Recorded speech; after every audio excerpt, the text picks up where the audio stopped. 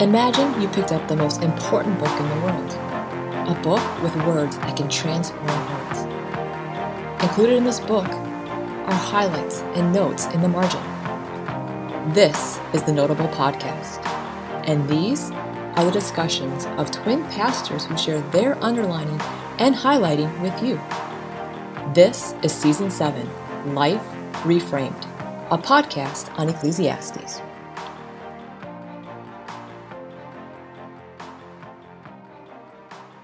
Well, good evening, Jonathan. Good evening. It's good to see you again. we are getting towards the end of our journey through the book of Ecclesiastes, and Jonathan, I can't believe it. This has been such a rich, phenomenal journey for you. How do you feel about coming towards the end? I think we only have 1 or 2 episodes left after this. Well, it's like Solomon says in Ecclesiastes chapter 2, and I hated life. And it's too bad things have to end. You know, I really have enjoyed the book of Ecclesiastes. I just finished up a sermon series on Ecclesiastes here at my church, and we're moving into the season of Advent. And I found it really hard to turn the corner because I've really fallen in love with this word. So I guess I'm grieving that a little bit, but we got an hour in front of us, so we do, and it's seizing it. It's a phenomenal topic tonight. If you want to know why we suddenly turned to topics, listen earlier in the podcast. But we're going to catch the wave tonight. One of the most prominent themes in the book is for Solomon is how do you relate to money, and I got a couple caveats before we get going. Have you ever gone to, like, Jonathan, to like the self-help section of the bookstore, and there's a bunch of titles that say God's way to making money or something like that? Have you ever seen something like that? I've never gone to those parts of the bookstore, but I am aware that that's out there. It is out there, and I just wanted to say this is not this isn't Solomon's MBA course for how to invest or make money. In fact, what we're really wanting to do is be prophetic a little bit. And if we have to reorient your relationship with God and with money, and I'll remind everyone what Jesus said. He said, it's hard. It's hard for the rich to enter the kingdom of God. And of course, we all know the story of the rich young ruler. And Jesus said it's easier for a camel to go through the eye of a needle, which is a significant and mind-blowing image. And so what we want to do is reorient our relationship with God, who loves us so, and is so much better than money. But also receive from his hand the gift, because it is a gift of money. I wanted to at least say that before we get into these words from Solomon. Did you have anything else that you wanted to say, Jonathan? I will hear in a minute. Get into it? Yeah, but I'm going to wait. You will. All right. So this is the plan as we work through the podcast. We're gonna reorient our relationship with money in this way. We're going to see what money can never do. That's going to be our first point. What money can never do. We're also going to see what money can do, and Solomon has some positive statements about that. And then what we're going to also see what money leads us to do, and to do that, have your Bibles open. This is the Notable Podcast, so you can take little notes in there, and I'm going to be making notes up on the screen for you as well. But Jonathan, take it away. What can money never do? What can it never do? Yeah, just to lead into this, Timothy, a lot of what we're going to be doing tonight is, I would say, give sensitive readings of his texts. So we're going to spend a lot of time looking at the things that he says in a sensitive and hopefully, most of Scripture assumes what we call a sophisticated reader. In other words, we're going to actually spend time going back to these words and chewing on them. And so that's what we're going to spend most of our time doing. So our first point is what can money never do? And the answer, we're going to supply the answer, but then we're going to look at how Solomon lays this out. Money cannot be our God. It can never be our God. And we're going to look at some points under that. The first thing that money can never do, and it can never take the place of God, is that it cannot secure us. So money can't be God because it cannot secure us. So here's our first scripture that we're going to look at. It's from Ecclesiastes chapter 5, and it's verses 13 through 15. And there Solomon says this: I have seen a grievous evil under the sun, wealth hoarded to the harm of its owners, or wealth lost through some misfortune, so that when they have children, there is nothing left for them to inherit. Everyone comes naked from their mother's womb, and as everyone comes, so they depart. They take nothing from their toil that they can carry in their hands. Now, the very first thing that I want to do is track with everybody the biblical story.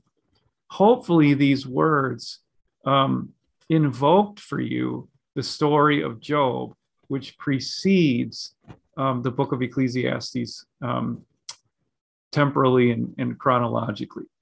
And so Job said this. He said, naked I came from my mother's womb, and naked I will depart. The Lord gave, and the Lord has taken away. May the name of the Lord be praised. So then Paul, so we're tracking across the biblical canon right now, and we're just knitting these texts together. Job says the same thing. Ecclesiastes says it. Now Paul is going to pick up the same language in 1 Timothy. So in 1 Timothy chapter 6, verse 7, Paul writes, for we brought nothing into the world, and we can take nothing out of it. So what we have here is a whole canonical tradition of helping the Christian think about the true story of wealth. And the inability of wealth and affluence to secure us, because in the moment when we need it the most, when we're dying, we can't take it with us. Now, I want to just push on this just a little bit. The Bible is inspired by the Holy Spirit, and it is a literary masterpiece. And one thing, as you think about this, the Bible's telling a story. It's telling a story of how we come into this world and how we're going to exit this world. And it's helping us by telling this story. It is making the reality of our lives more clear. And this is genius. And the culture knows this. Those who tell the stories own the culture. The stories that are embedded in our hearts and in our minds are the ones that guide us in our lives. What story are we telling ourselves about money? See, the problem is with money is that usually we have only half stories associated with money. Everybody in the world is in the middle of their own story because they haven't died yet. But what Solomon does here is he takes us all the way to the end, and he helps us think about what happens at the end. And this is transformational for us. I want to say two things about it, just by way of proving this. The first is Charles Dickens writes a story that often comes up in people's minds this time of year, Christmas story. When did Scrooge finally transform his relationship with money? It was when he saw his own death. When did Alfred Nobel change his relationship with money? It's an interesting story, Alfred. I don't know that story. Alfred Nobel, he, you know how for really significant figures, media has sort of prefabricated obituaries for people? Well, the news was falsely went out that Alfred Nobel had died. Oh. He read it, and anyway, the poor guy ended up reading his own obituary in the newspaper, and the obituary read this. So he's reading this. Dr. Alfred Nobel, who became rich by finding ways to kill more people faster than ever before, died yesterday. So, of course, he's the maker of glycerin. He invented glycerin. And so that's what the paper is responding to. And from that point on in his life, Alfred Nobel went on a shopping spree, so to speak, with his money.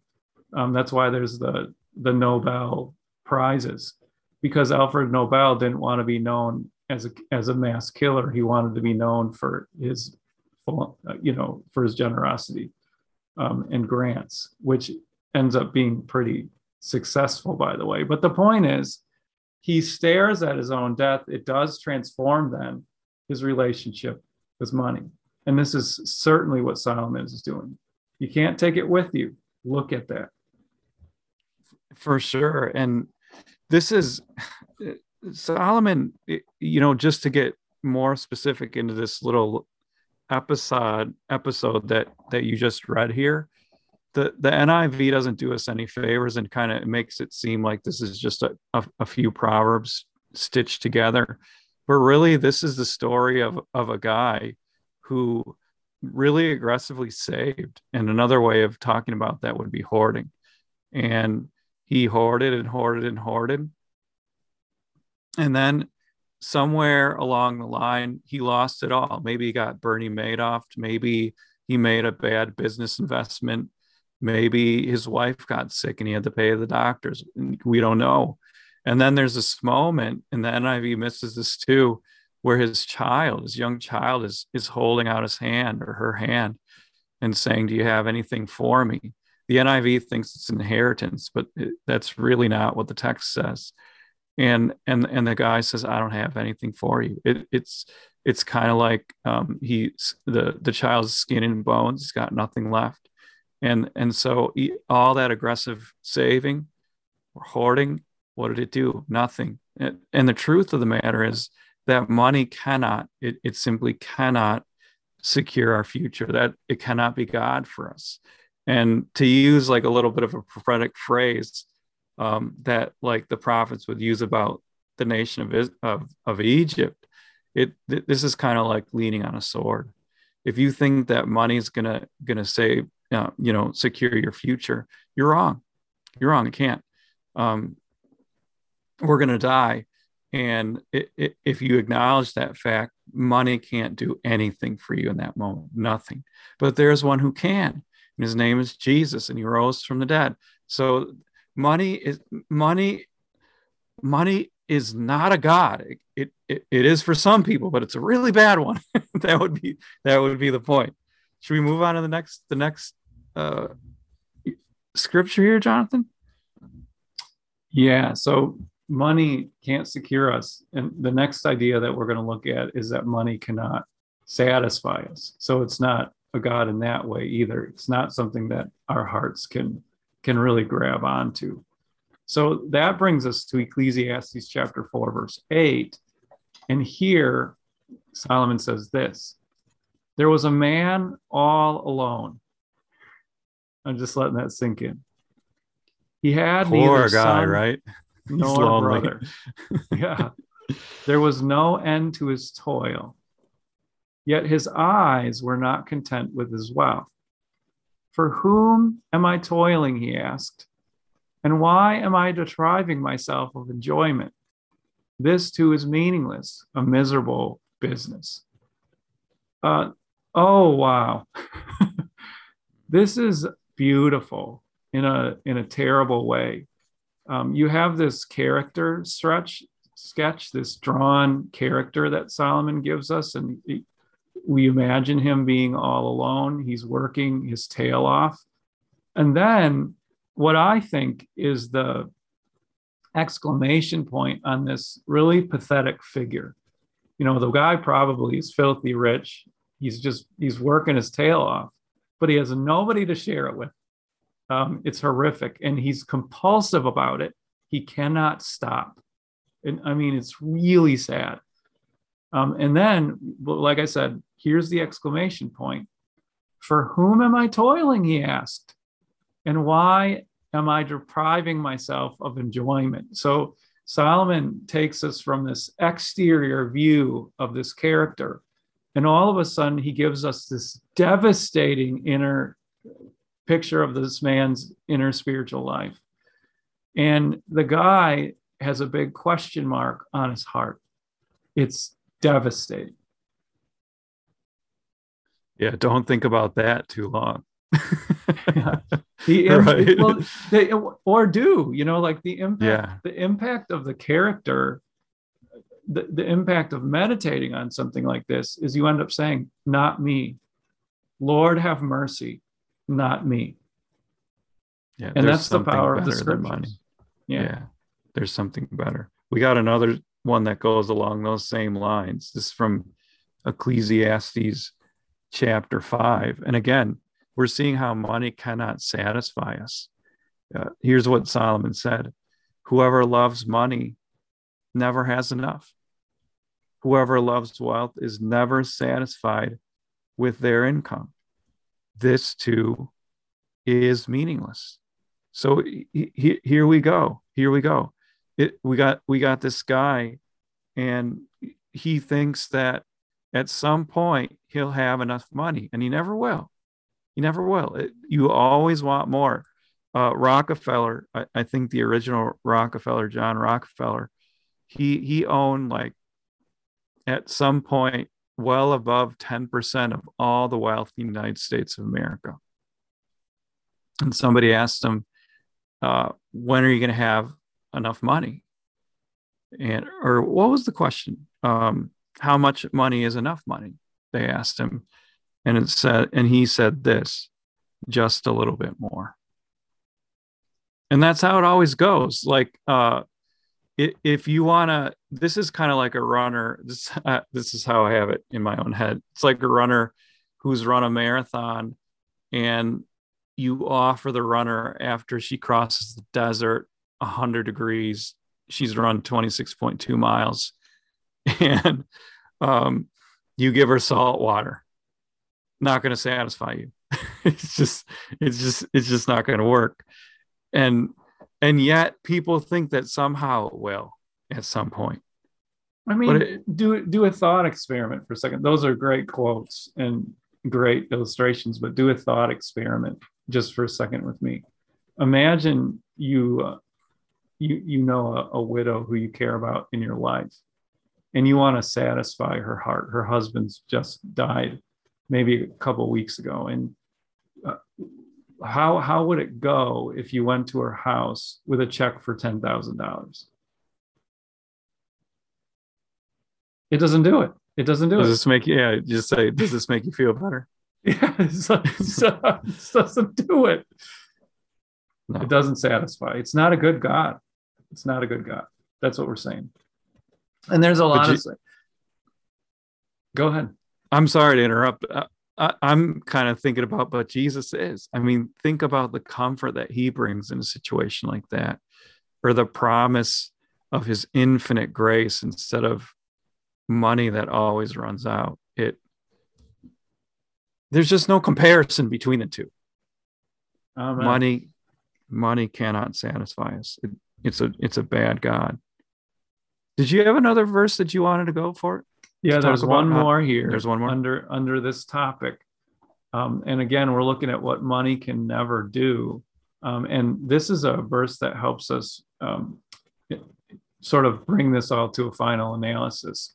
So Ecclesiastes chapter 5, and it's verses 16 and 17. And here Solomon says, this too is a grievous evil. As everyone comes, so they depart. And what do they gain since they toil for the wind? All their days they eat in darkness with great frustration, affliction, and anger. So he's describing here the godless life, or the money preoccupied life. And he says, this life is, you eat it in darkness, you have great frustration, affliction, anger, because what are you're just chasing, you're just pursuing it, and you never arrive there. And so in the final analysis, money that's trusted and not God is going to give you this dark, oppressive life. And so what Solomon is doing is he is calling us out from this money slavery. By the way, NerdWallet does the same thing. So here's a quote from NerdWallet. Money worshipers. Did you know this is secular stuff? Okay, very interesting. Oh, interesting. But, yeah, money worshipers. There's a whole category of people. Money worshipers believe that more money will solve their problems, and they can never have enough money.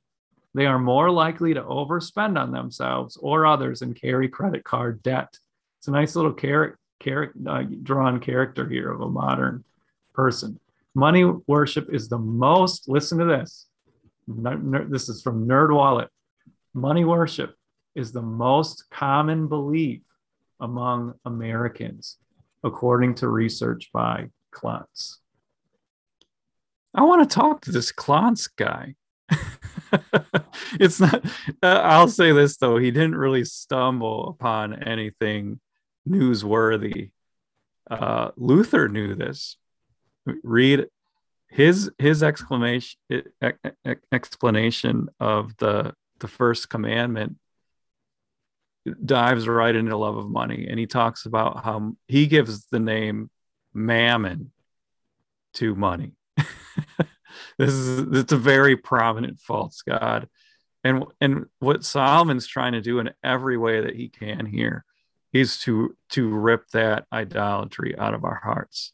It goes nowhere. It's like leaning on a pierced sword. It leaves you disappointed, empty, lonely, dark, frustrated. Should I go on? You can't be your God, but Jesus is. Yeah. He really is. He gives life to the full. Yeah. But here's what money can do. Uh-oh. It can. Yeah, so let's turn the corner. What can money do? It can do something. And we're going to see it actually can do quite a bit. But give us the bad news first. What can money do in a bad way? Blind us. It blinds us. Now, let's look at this little proverbial story that Ecclesiastes has. This is Ecclesiastes 4. It's verses 13 to 16. Better a poor but wise youth than an old but foolish king who no longer knows how to heed a warning. The youth may have come from prison to the kingship, or he may have been born in poverty within his kingdom. So you have this contrast, right, between poverty and riches, the king and this poor youth. Verse 15, I saw that all who lived and walked under the sun followed the youth, the king's successor. There was no end to all the people who were before them, but those who came later were not pleased with the successor. This too is meaningless, a chasing after the wind. So let me just talk this through. First of all, we have a spiritually blind king. Well, what makes him blind? He's a foolish king who no longer knows how to heed a warning. He won't listen. He used to be poor. He's now rich, and he thinks he knows everything now. And so wealth blinds. It blinds you to God, because when you're a wealthy, affluent person, I earned it, I deserved it. You can think about this. It's really interesting. I'm just going to make an observation, sort of like Solomon does in Ecclesiastes. It's really interesting that people in lower income brackets are more generous givers by percentage than wealthy people. And why is that? I'm sure there's a lot of dynamics going on there.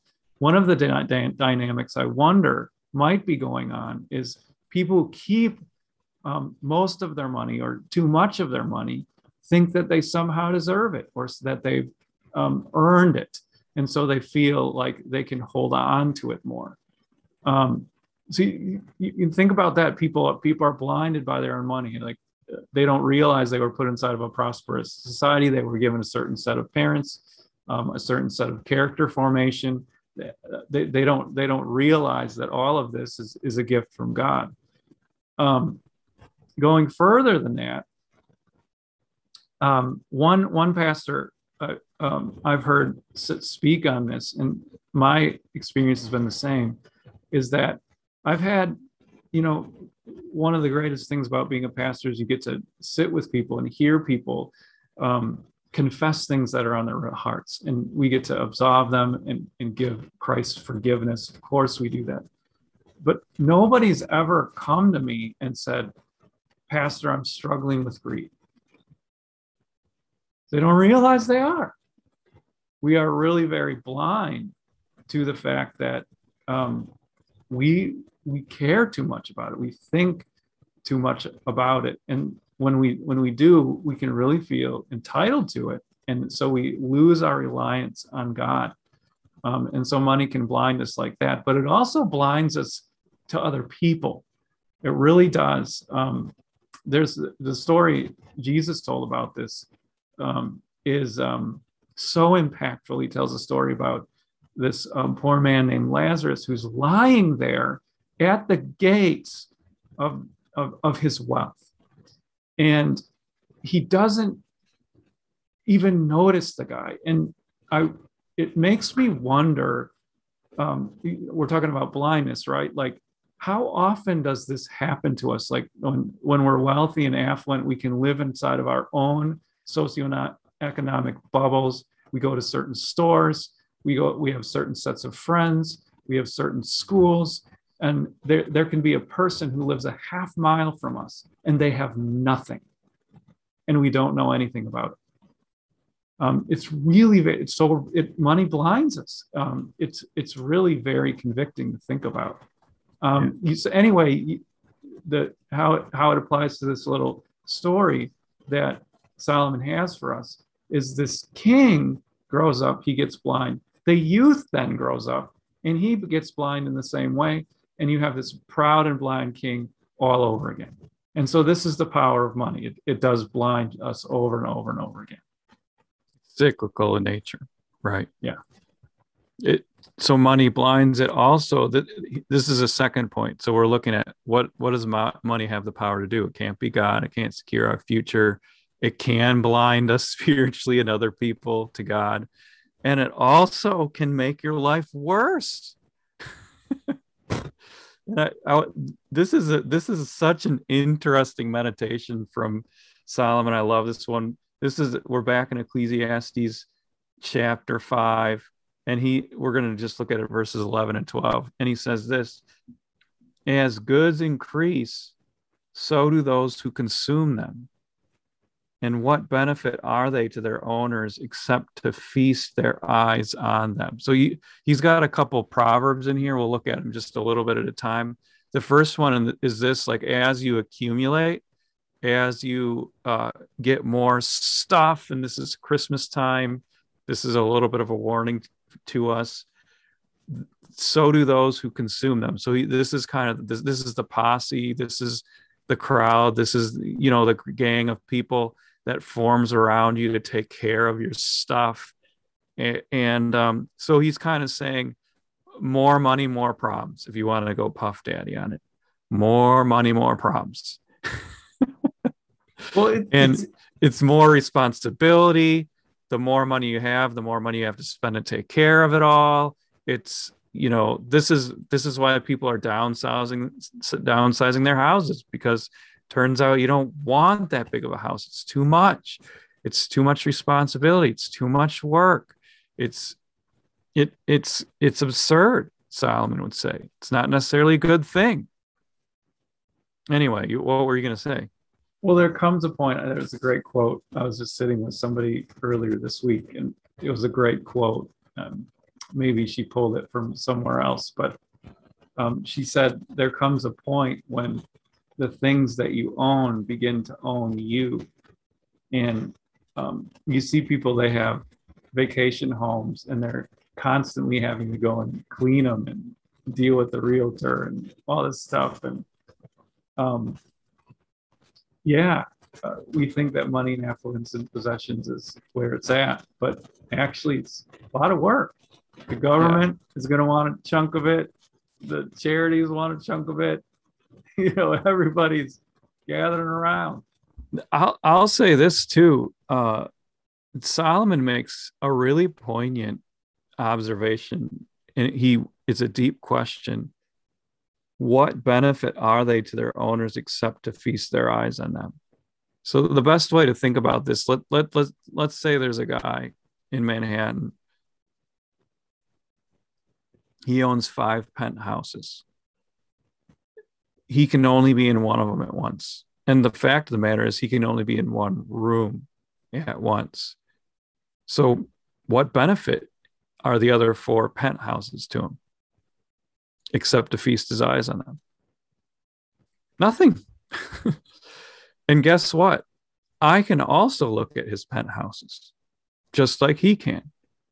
So Solomon is blowing up this idea that it's necessarily and always better to be rich. It's not. More money, more problems. And all you can really do is look at it. So all you can really do is get your app open and be like, oh, look, I have this. But you can't even use it.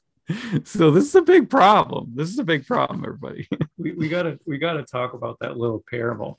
I love the little go. The little proverb at the end here. He has 2 images. He's got a guy who's sleeping like a baby at night.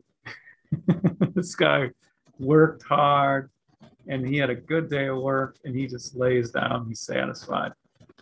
And it doesn't even matter if he ate a lot or a little. It was just a good day of work and he's going to sleep tight. He's just on Z's. And then he's got this other guy, this rich person. And Solomon says, their abundance permits them no sleep. Now, you can think of all these, business tycoons and stuff. They're up at 3 a.m. They got to make money. They got to make money. They got to make money. That's probably not what he's talking about. Probably not somebody who's a stockbroker and they're like, the inflation report's coming out tomorrow. I gotta be there to trade or whatever. Probably what's going on is dyspepsia. He's got an upset stomach. The poor guy needs some Pepto-Bismol. Because the deal is, it's abundance, right? Like the guy had too much to eat. The guy can't sleep. Just a really interesting. So Solomon's saying, look, you think it's great when you're feasting, you're having that T-bone every night. And then, you know what? The guy who worked hard on the roads is sleeping better than you because you're dealing with gout. Like it's just fun what he's doing here. So one way, this is how I put it to my church at least, is to ask yourself this question: who's better off at 2 a.m.? The rich guy or the poor guy? The guy who's in his gilded bathroom slugging Pepto-Bismol, or the guy who's sawing logs? The guy who's sawing logs, right? So Solomon, he's at least wanting you to question this narrative that we keep telling ourselves. It's better to be rich. He's really not sure. He's really not sure. And so this is a really important point. Yeah, this is a really important point for us to get. So money can do things. It can really do things. It can blind you. It can make your life worse. Yeah. Or there actually is one positive passage that I wanted to look at, and this is from Ecclesiastes chapter 10. This is one thing to notice, is that in the book of Ecclesiastes, and going into our last episodes here, you're going to get more of this, but actually the book starts to get really, really positive. So the beginning of the book really takes things away from us, and it strips the world away from us. And then at the end, the Spirit through Solomon gives it back again. And there's a really stunning, like I'm going to call it stunning, because when you get to it, it really just pops off the page. And it's this verse right here. It's just a little guy. This is from Ecclesiastes 10. This is so positive. It's so positive that a lot of commentators and interpreters are like, he can't really mean this. Well, listen to what he says. This is Ecclesiastes 10, verse 19. A feast is made for laughter. Wine makes life merry, and money is the answer for everything. There's the title of our episode. Money is the answer to everything. Is it? Money. So there's a couple interpretive options for this, and I prefer the second one that I'm going to show to you. But some commentators and interpreters will say this is deep irony from Solomon. This is, he means the exact opposite of what he's saying. And the reason why they say that is because, and I want to show these verses to you, we have these princes who are feasting in the morning. So they're feasting for the wrong reasons. And we have these people who are being lazy and the rafters are sagging. And it could be those guys. It could be those princes who are like, money,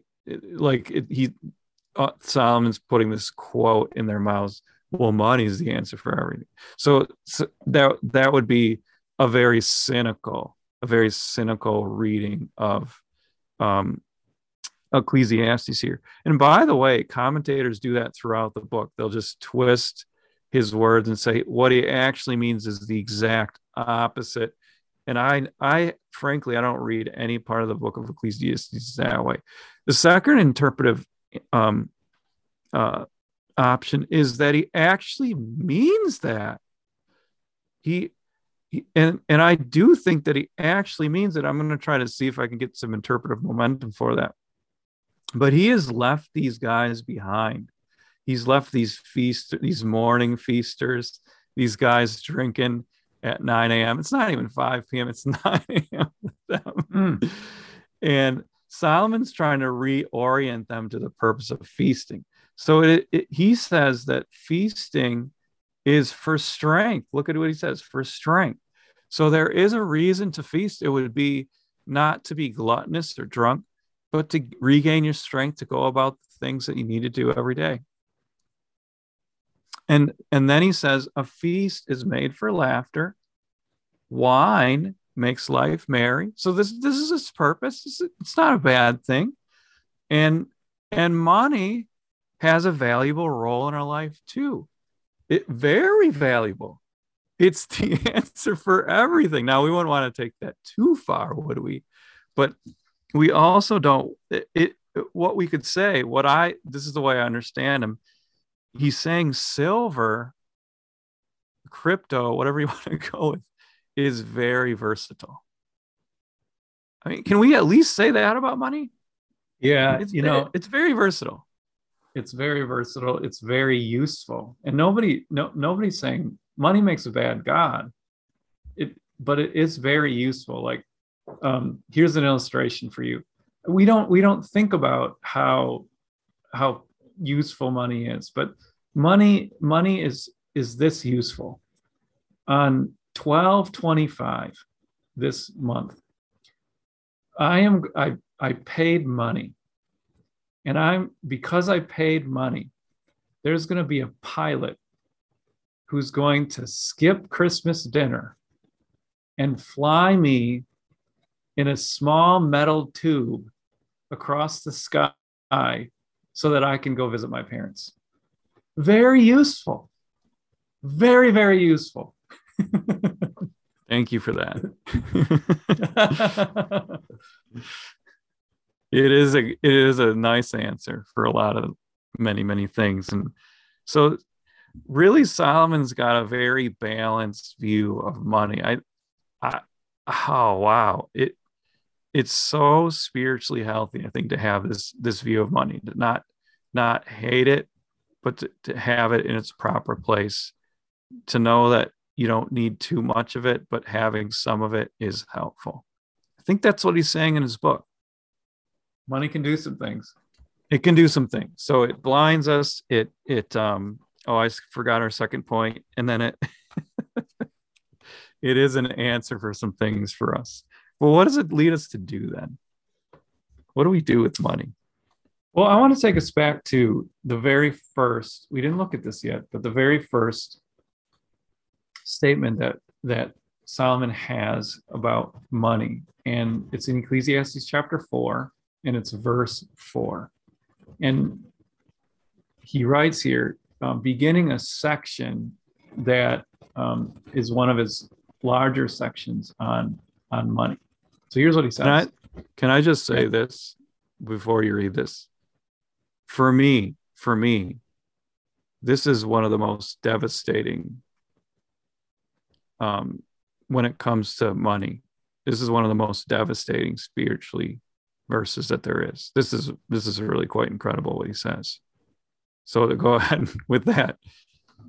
Go ahead. It's a strong statement. So he says, and I saw that all toil and all achievement spring from one person's envy of another.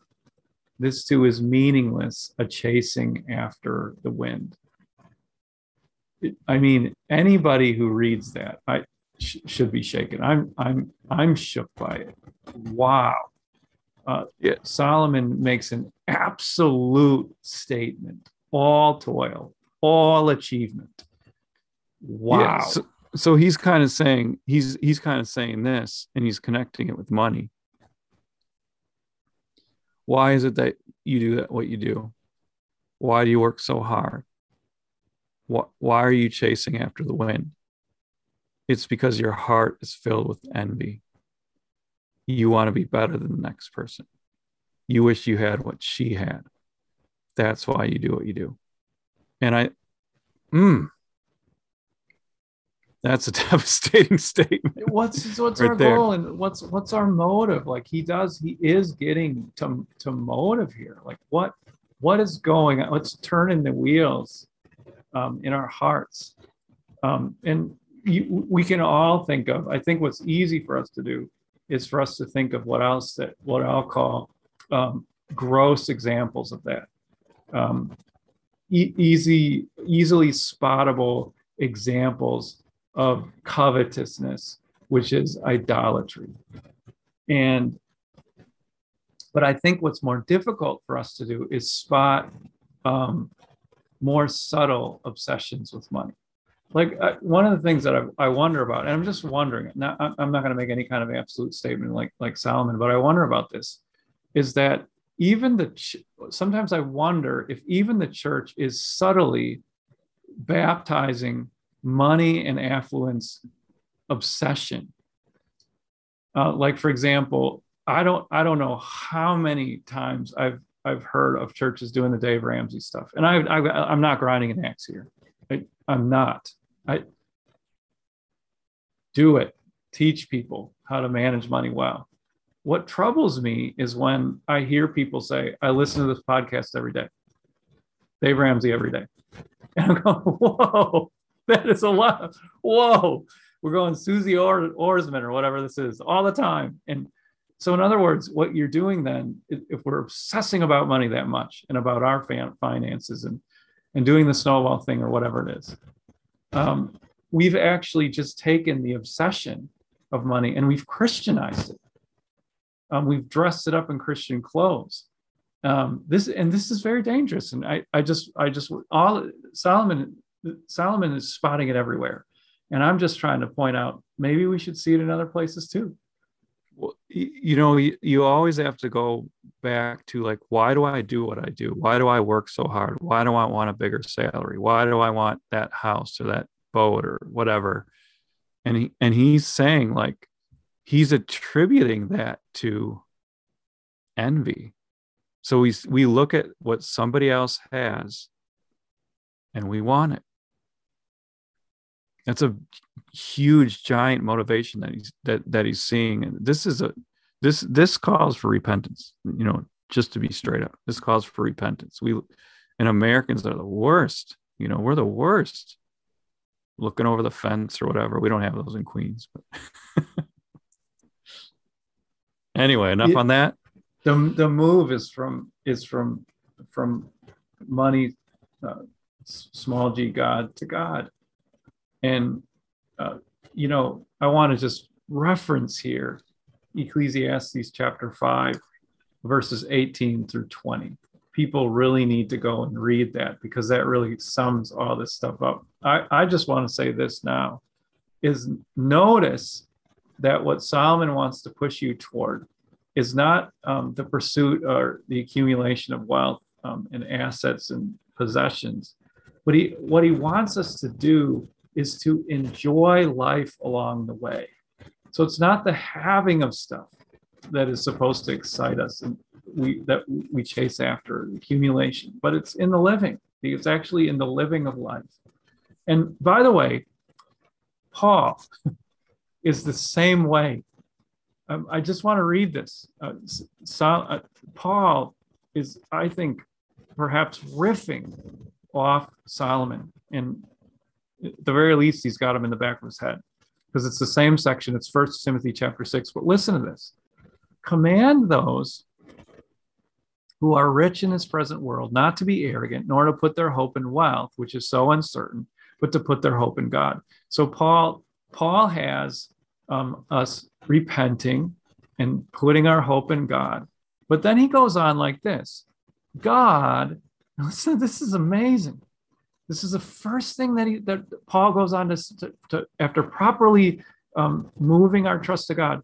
This is what he wants us to do as first thing with our money. He says, who richly provides us with everything for our enjoyment. Mm-hmm. Where did he get that from? Come on. Case closed to me. And besides Ecclesiastes, and if you go to also to Matthew 5, 6, and 7, Jesus got a pretty long teaching on money, especially in Matthew chapter 6 and 7, and 1 Timothy chapter 6. These are prime chapters of the Bible to kind of reorient yourselves to money. But keep going, Jonathan. You're hitting a home run with this. This is awesome. So we move from small g God to God. All of a sudden now Solomon is thrusting us not into the goal of accumulating possessions and money, but rather just in the enjoyment of the life that we have in the moment, the gifts that we have in the moment. And then you'll notice what Solomon does as he moves on to the section is he actually puts us together with other people, so that we're not no longer do we have this devastating drawn sketch of this man who's got nobody around him. He's so lonely. He doesn't even know why he's working. And suddenly in Ecclesiastes 4, verses 9 through 11, which, by the way, is probably one of the more famous passages in the book, right? A cord of three strands is not easily broken. Mm-hmm. What Solomon does is he smashes us back together in relationships where joy happens. It's not a surprise. That's right. That's right. Are we taking the rest of these verses right now? Because what he says right after this envy portion is really cool, actually. Yeah. So this is what he says. So fools fold their hands and ruin themselves.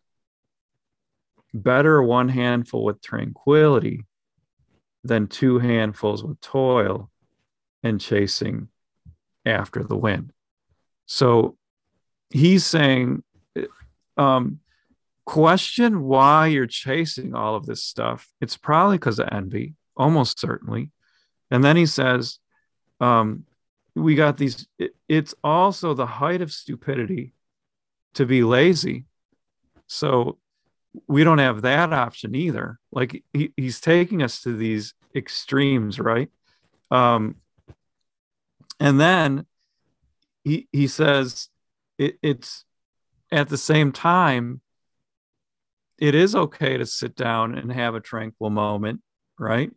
Better one handful with tranquility than two handfuls with toil and chasing after the wind. So what he's trying to say is, don't go to any of these extremes. Don't like burn the midnight oil just to make money, but also don't be laying in bed until 10 a.m. and then rolling out of bed and thinking, I don't know how to get a job, right? He he wants you somewhere in the middle, right? Trusting in God, receiving his gifts, and then enjoying those gifts. This beautiful balance. Yeah, beautiful balance for life. This is what it leads us to do. Neither one nor the other. We stay right in the middle. But now we got one last section tonight. What does this lead us to do as we trust in God? We've been reconciled to him through Christ, and we enjoy the gifts he gives us. We find ourselves in relationships. It's not that we work too hard for money or that we're lazy. We want to be right in the middle. How can we push out into our lives? And this is, now I want you to notice we're in Ecclesiastes chapter 11. So we're starting to summit to his conclusion in the book. And he has here beautiful language, and there's so much to think about. And what I want to do is read the whole section, and then we'll spend a little bit of time unpacking what he says. So he says, ship your grain across the sea. After many days, you may receive a return. Invest in 7 ventures, yes, in 8. You do not know what disaster may come upon the land. If clouds are full of water, they pour rain on the earth. Whether a tree falls to the south or to the north, in the place where it falls, there it will lie. Whoever watches the wind will not plant. Whoever looks at the clouds will not reap. As you do not know the path of the wind or how the body is formed in a mother's womb, so you cannot understand the work of God, the maker of all things. Sow your seed in the morning, and at evening let your hands not be idle, for you do not know which will succeed, whether this or that, or whether both will do equally well. So, there's just a lot in there. I want to start at the top and kind of take us through it. Before you say that, though, like, this is so optimistic and hopeful here. He has moved a really long ways from Ecclesiastes chapter 1. You just got a meaningless. Everything is meaningless, says the teacher. And now he just notice what he's saying. Like he's very far from telling you to give up on life. And a lot of people never get that far in the book of Ecclesiastes. And this is really important stuff. Sorry to interrupt you, but it really is. Giving the context of the whole book is really important. Here you got a guy who's recommending global trade. That's what he's doing here. This is big stuff. Ship your grain across the sea.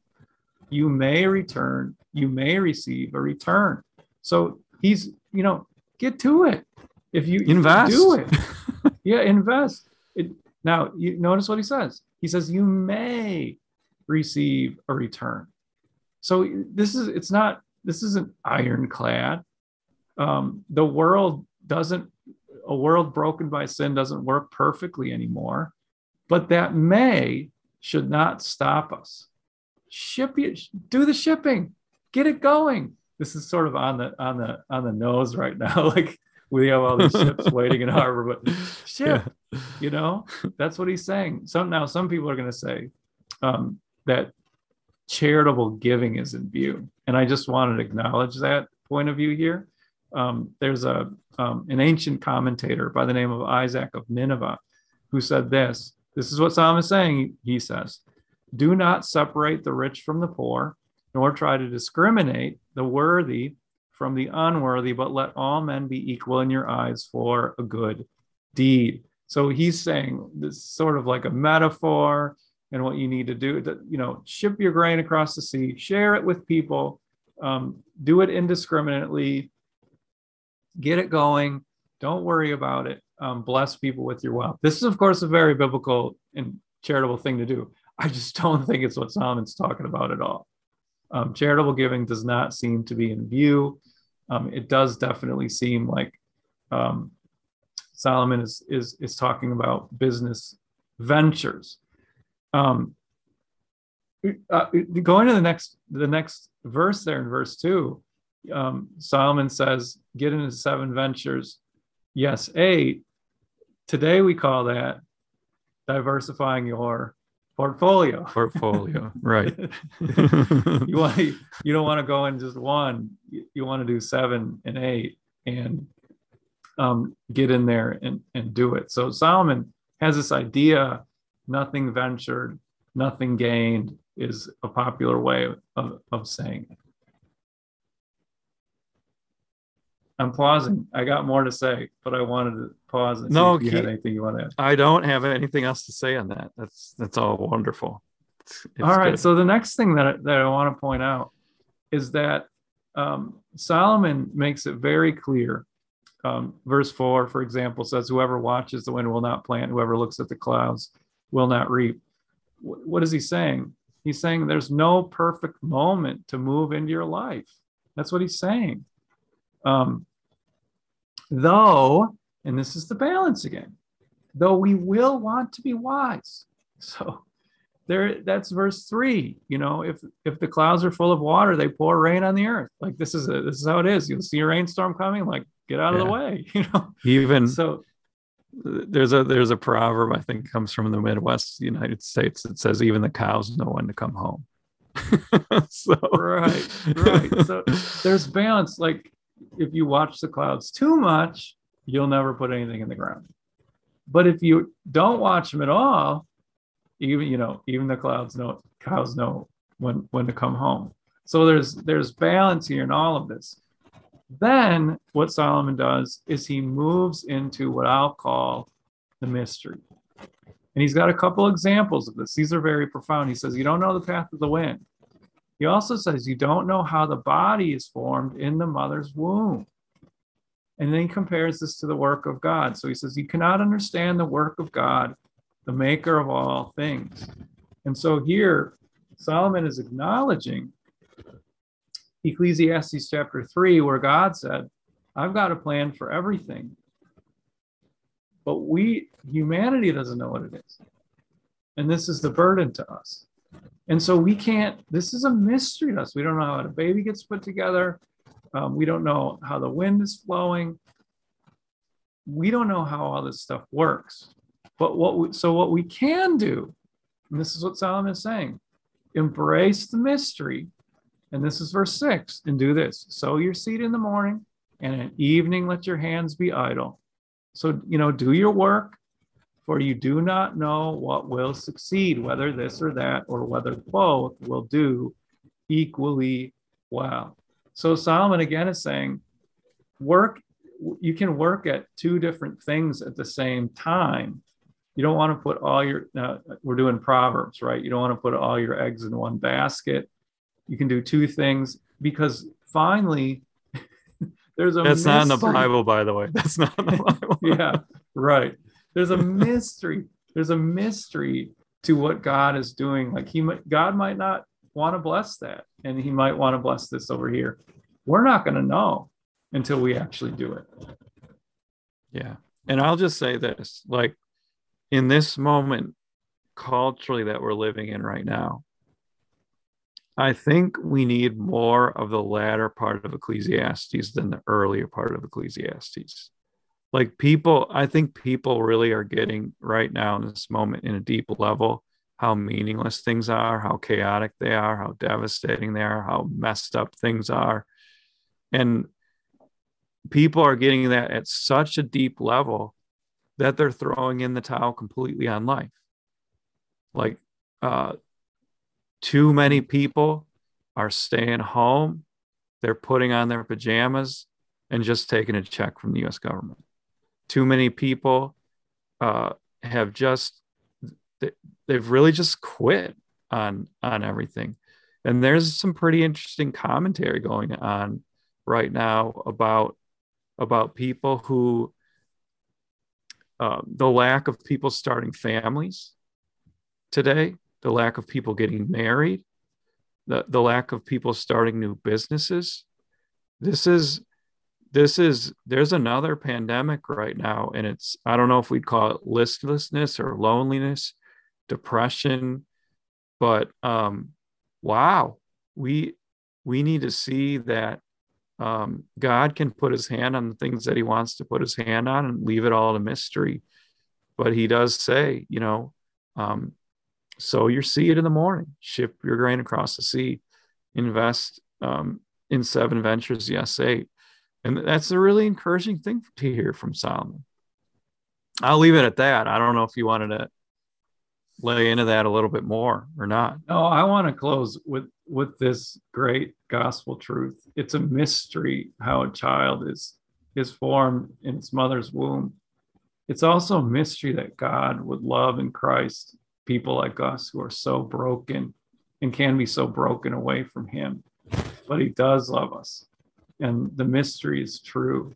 And we know that because Christ came wrapped in flesh for us. Happy Advent, listeners. Enjoy that as you participate in your churches and comforted by the gospel, and you anticipate the King's coming. He's all the wealth we'll ever need. We will not be here next week. I think we should say that. So both of us are gone at a pastor's conference, but the following week we will be back so in 2 weeks, not in 1 week, but in 2 weeks, Wednesday night, 8 p.m. Thanks for joining us, everybody. God bless.